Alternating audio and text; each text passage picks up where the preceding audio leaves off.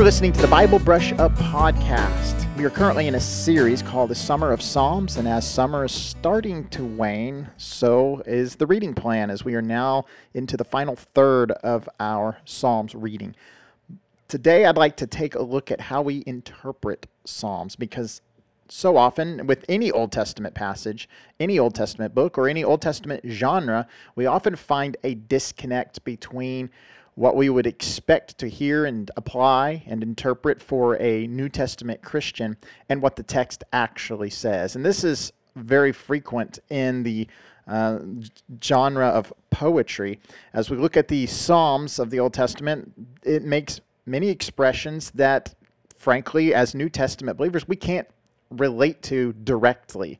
And so what do we do with passages like that? What do we do with agricultural commands? What do we do with commands that are militant? What do we do with poems that are all about Zion, in which we really have no direct relationship to as people of the New Covenant? Obviously, in the Old Covenant, they had a very direct relationship with Zion. Obviously, in the Old Covenant, there were blessings for agricultural fruitfulness if they were obedient to the commands of the Lord. Obviously, in the Old Covenant, they were to drive out the people from the land, and so to use military means and to use aggression, physical aggression, was all within the covenant commands of God. It was actually being obedient to take out your sword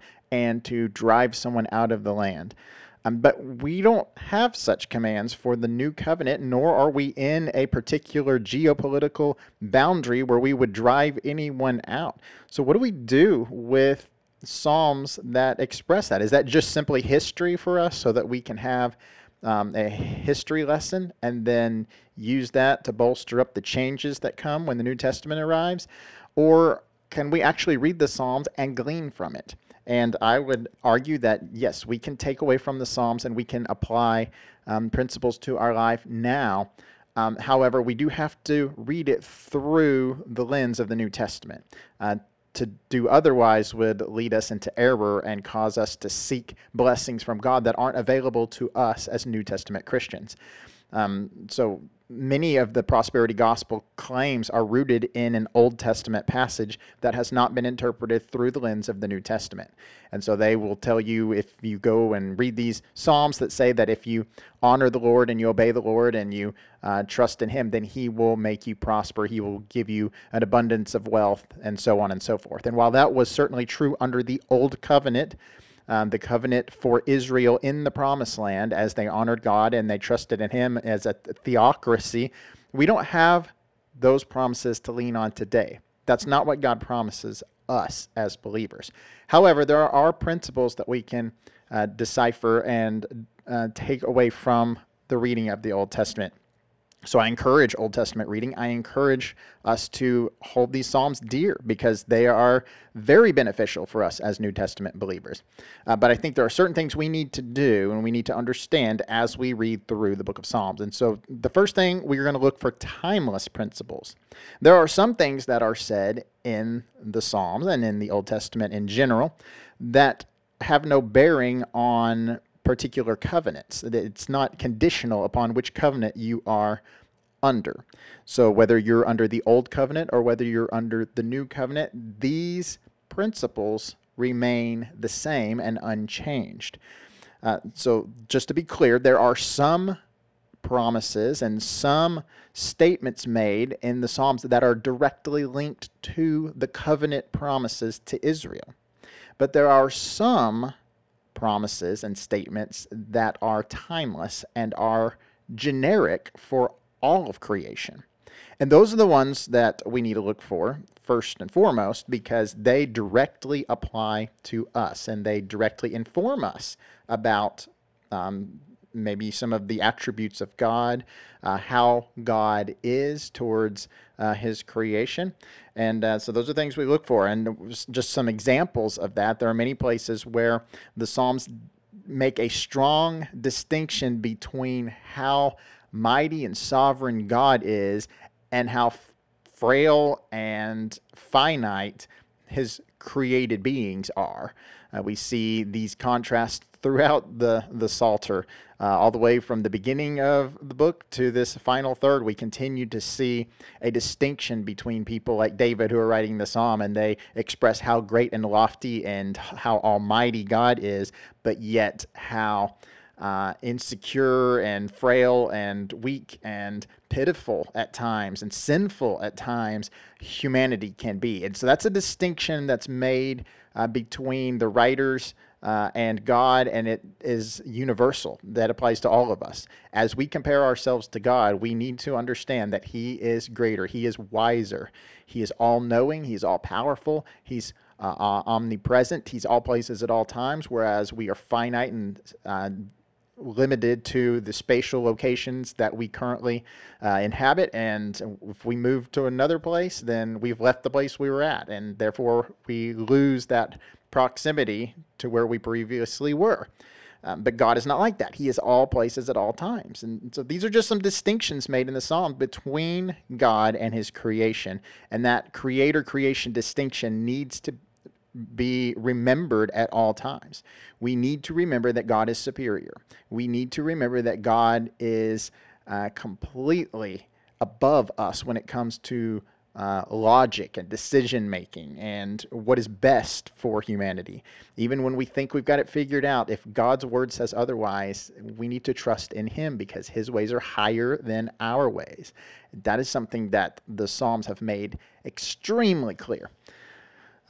We could probably look at many other timeless principles as well, and some of those will pop up in some of the other things I have to say, but we'll move on and give another sort of key to interpreting the Psalms. And another thing we need to do is to look for correlating circumstances, because not all of the circumstances of the psalmists are going to be our circumstances. And sometimes, as I've already mentioned, they are far different than their circumstances. Even the covenant within which they are operating is different than the covenant within which we approach God.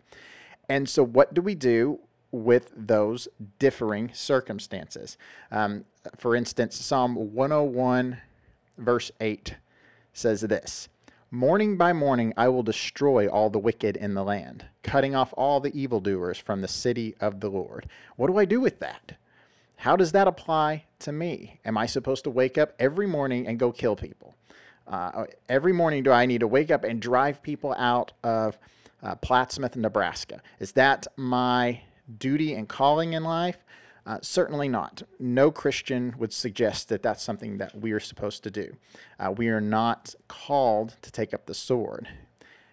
However, how could we correlate our own calling and what Scripture has revealed to us in the New Testament to this particular passage? The Bible does say that we are in battle. The Bible does say that day by day we need to renew our minds against the enemy and the way of thinking that the enemy would have us to think, and the behavior that the enemy would have us to fall into, these patterns of sinfulness and destruction to ourselves and to others. Yet these are things that we have to day by day battle and fight. Paul tells us it's not flesh and blood that we are fighting any longer. And so we don't take up our sword morning by morning and drive people out of the land. We take up our sword, the Bible, morning by morning, and we drive out the demonic forces and the sinful temptations and anything else that would hinder us from doing the will of the Lord, and we drive that out of our proximity. And that's a way that I see that we could apply this to our lives. So it's the same concept, except we have a shift in who the enemy is. For the old covenant, of course, the enemy was still Satan, but it was a particular set of circumstances that their power and energy and resources needed to be used to drive out a physical group of people, whereas ours is not aimed at a physical group of people. It's aimed at these spiritual foes. And so we find that correlating value and we apply the principle to our circumstances. So there's a tiny shift, but the principle remains the same, is that we drive out the enemy. And so that's one example. Another example could be in the next chapter 102 of Psalms, verse 16. He says something to this effect: "For the Lord builds up Zion, he appears in his glory." And there are other mentions of Zion. Verse 13 says, "You will arise and have pity on Zion." And there's so much discussion about Zion, but we don't live in Jerusalem, and we're not looking at a temple sacrifice for the day. We don't need to go into Zion, into Jerusalem, to approach the temple in order to observe Passover or any of these old covenant festivals and ceremonies that they were required to attend. And that makes a big difference between us and them. So when we read these Psalms that are focused on the building up of Zion and defending Zion and honoring Zion, what do we do with those? And I would say, well, we need to look at the correlating value to the New Testament. And Paul makes it very clear that the people of God have become the temple of God. And so when we read these passages that talk about Zion, in a sense, you can look at how they correlate to the church today. And so the Lord builds up Zion. He appears in his glory. Well, he's building up his church. In fact, he's given us gifts and talents for the edification and the building up of the body of Christ. And he is glorified as we build up the body in Christ. And he may declare in Zion the name of the Lord, and in Jerusalem his praise. Well, now he declares in the people of God the name of the Lord. We have been given his name. It has been written down for us. We are his priests. We are his kingdom of priests. And it's not in Jerusalem specifically, it's in all the world, because the name of the Lord is being exalted in the nations as the word of God goes forward through his people. And so this is just a way that we can take the principles that are being applied to the specific circumstances of the writers of the Psalms and apply them in a New Testament and New Covenant context. So I'll stop there for examples, but you kind of get the point that you take the correlating value of what's being talked about, you take the timeless principle and truth out of it and apply it to our own circumstances. That might take a little work, and maybe you need to practice that a little, maybe come get some clarification. Hey, did I do that right? I'd be glad to talk to anybody about that in person if you want, because we don't want to apply the value wrong. Sometimes we can do that as well. But I think if you look at what the New Testament says and some of the things that become the substitute in the New Testament for Old Testament circumstances and aspects, that becomes fairly easy as you begin to practice that and read through the Psalms. The last thing I'll say is, as you read through the Psalm, you want to look for repetition. There are some ideas that pop up again and again and again. And I think those are ideas that we can often take and we need to try to apply to our lives as New Testament believers, just because of how important they are in the Old Testament. And one of those that I continue to see countless times in the Psalter is the idea of God's steadfast love. God is a loving God.